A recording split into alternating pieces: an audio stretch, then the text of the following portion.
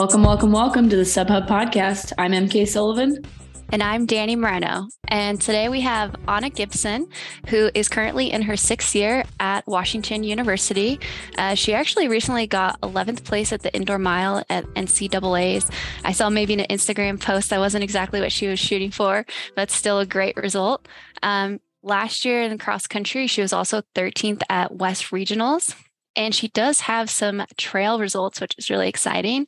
She just missed a spot on the USA team in 2021 because she got 5th place at Narnar, which was a selection race that year. And this past year, she was first in the Rut VK and the Rut 11K. And just to shout out a couple of her PRs, 2:04 in the 800 indoors, which that's wild to me considering how many laps you do indoors for the 800. Her 1500 is 4:13, mile 4:32, her 3000 is 9:08, and her 5K is 16:37. Welcome to the pod, Anna. Thanks for having me. Yeah, she's fast. just a little bit. I wonder if that's the fastest 800 PR I've seen coming into trail so far. 2:04, that is flying. Thanks. Yeah, it's kind of an interesting combo being like an 800 mile, 1500 girl, and then also doing trail racing. It's an interesting combo. Yeah. So you're from Jackson Hole originally. So you grew up trail running a little bit. Tell us about, I guess, how you got into the sport to begin with. Yeah. I guess I was really fortunate growing up to have trails just right out my back door from my house and also like from my high school. So like a fair amount of the training that we did as a team when I started getting into running in middle school and in high school was on trails, which was awesome. Like we would even go up into Grand Teton National Park on occasion and run around Jenny Lake, which was just my favorite training day of all time. We'd get sent home from training at like 8 p.m., but it was just the best. So yeah, I did get to grow up running on trails a bit, which I think just like really got my love for running going. And, I love track as well, but the trails was a huge part of why I love running and continues to be. And living somewhere where the winters are kind of brutal, did you run all year round or did you do a winter sport when you guys were buried in snow every year? Yeah, I actually fully stopped running in the winters, and all throughout middle school, I was a downhill ski racer and then quickly realized that was maybe not the most complimentary to my running. So I switched over to Nordic and I raced Nordic through high school. And actually was pretty invested in that as well. And had some really good results there, and was honestly a bit torn when I was going to college, whether I should ski in college or if I should run. And I don't know, running was just kind of always my number one, but I've continued to do Nordic and I coached a little bit on and off. So I'm still pretty like involved in that world. That's rad. When I think of like what components could, in theory, make a really good trail runner, you definitely have a lot of them with the skiing background. And maybe you didn't see downhill skiing playing into track, but I personally can see how that would fare very well to complementing downhill trail running. Just being able to spot and like just getting used to going fast on really steep stuff. That's really exciting. I feel like we don't need, I want you to just say it out loud, but like why the trail team and why not pursuing, continuing going in track, or are you going to keep doing track stuff? To be honest, I'm kind of keeping all doors open right now and I would love to do both. That's kind of like my dream because I started having some like, last track season, I was like PRing every race I ran and I continued to like improve throughout this year so far. Like I ran way better in cross country than I've ever run this fall and like still was kind of struggling with it and felt like I had a lot to gain. And then indoor track was awesome, but like I just was continuing to kind of like work out the kinks and like be really consistent with my training. So I still feel like no matter how this spring goes, like I've only kind of scratched the surface of what I want to do in track too. And I'd like to run faster and continue to race and gain more experience in that world. But I also love trail running and definitely would like to keep doing that. So I think like a blended approach in the future is kind of my goal here. But yeah, I'm just sort of waiting until June comes around and the end of my NCAA eligibility to kind of figure out exactly what that direction looks like. That's really cool. Yeah, it's super fascinating with all of you that we have interviewed for the trail team. I just see this blended world of running that is just going to be so much more common, and like how people are going to piece their schedules together.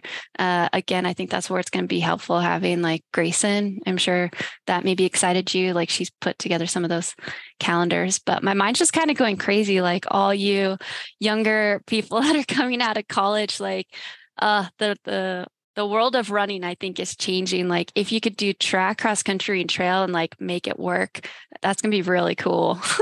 Mm-hmm. Yeah. I mean, I feel exactly the same way. And that's like, what's so cool about the trail team is suddenly there's like a network and this awareness that there's a lot of other people who are also trying to do what I'm trying to do.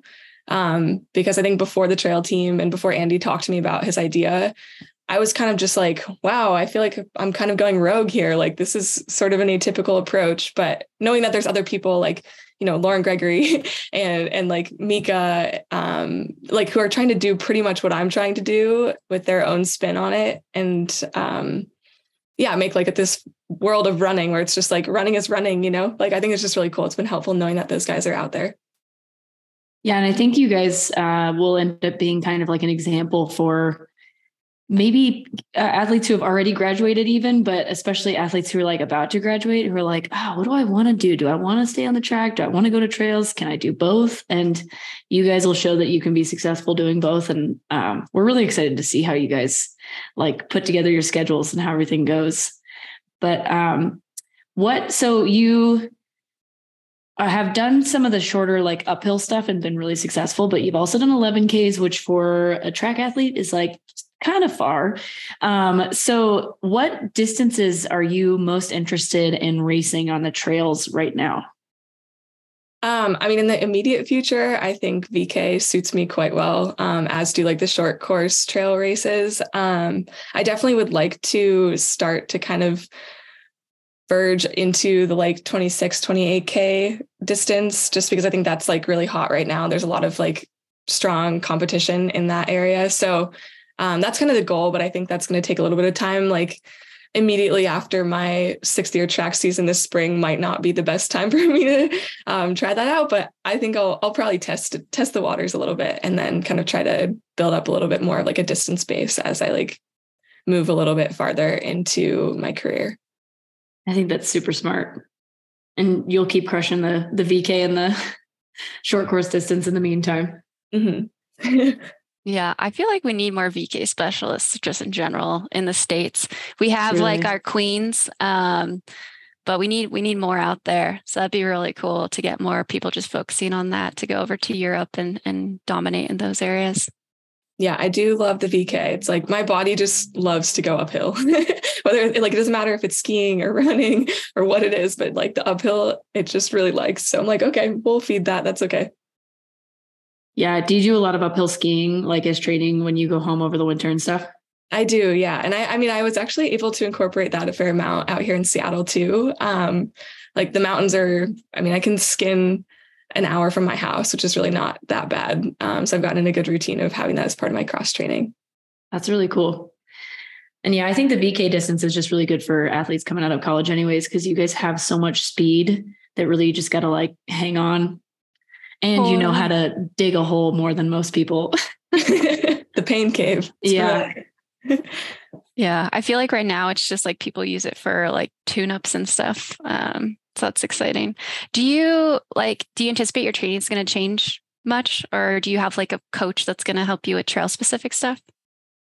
I mean, I think my training will change a little bit just by nature of probably not racing every 2 weeks in the future, but and also like I would like to incorporate a bit more trail stuff.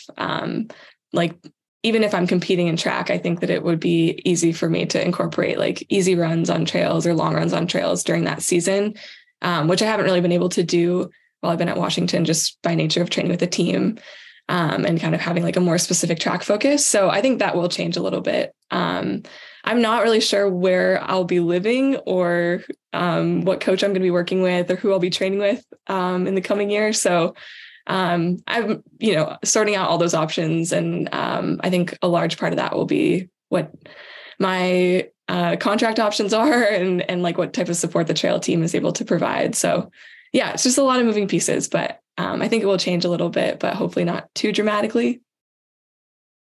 Yeah, that's exciting to have options and not really know where you're going.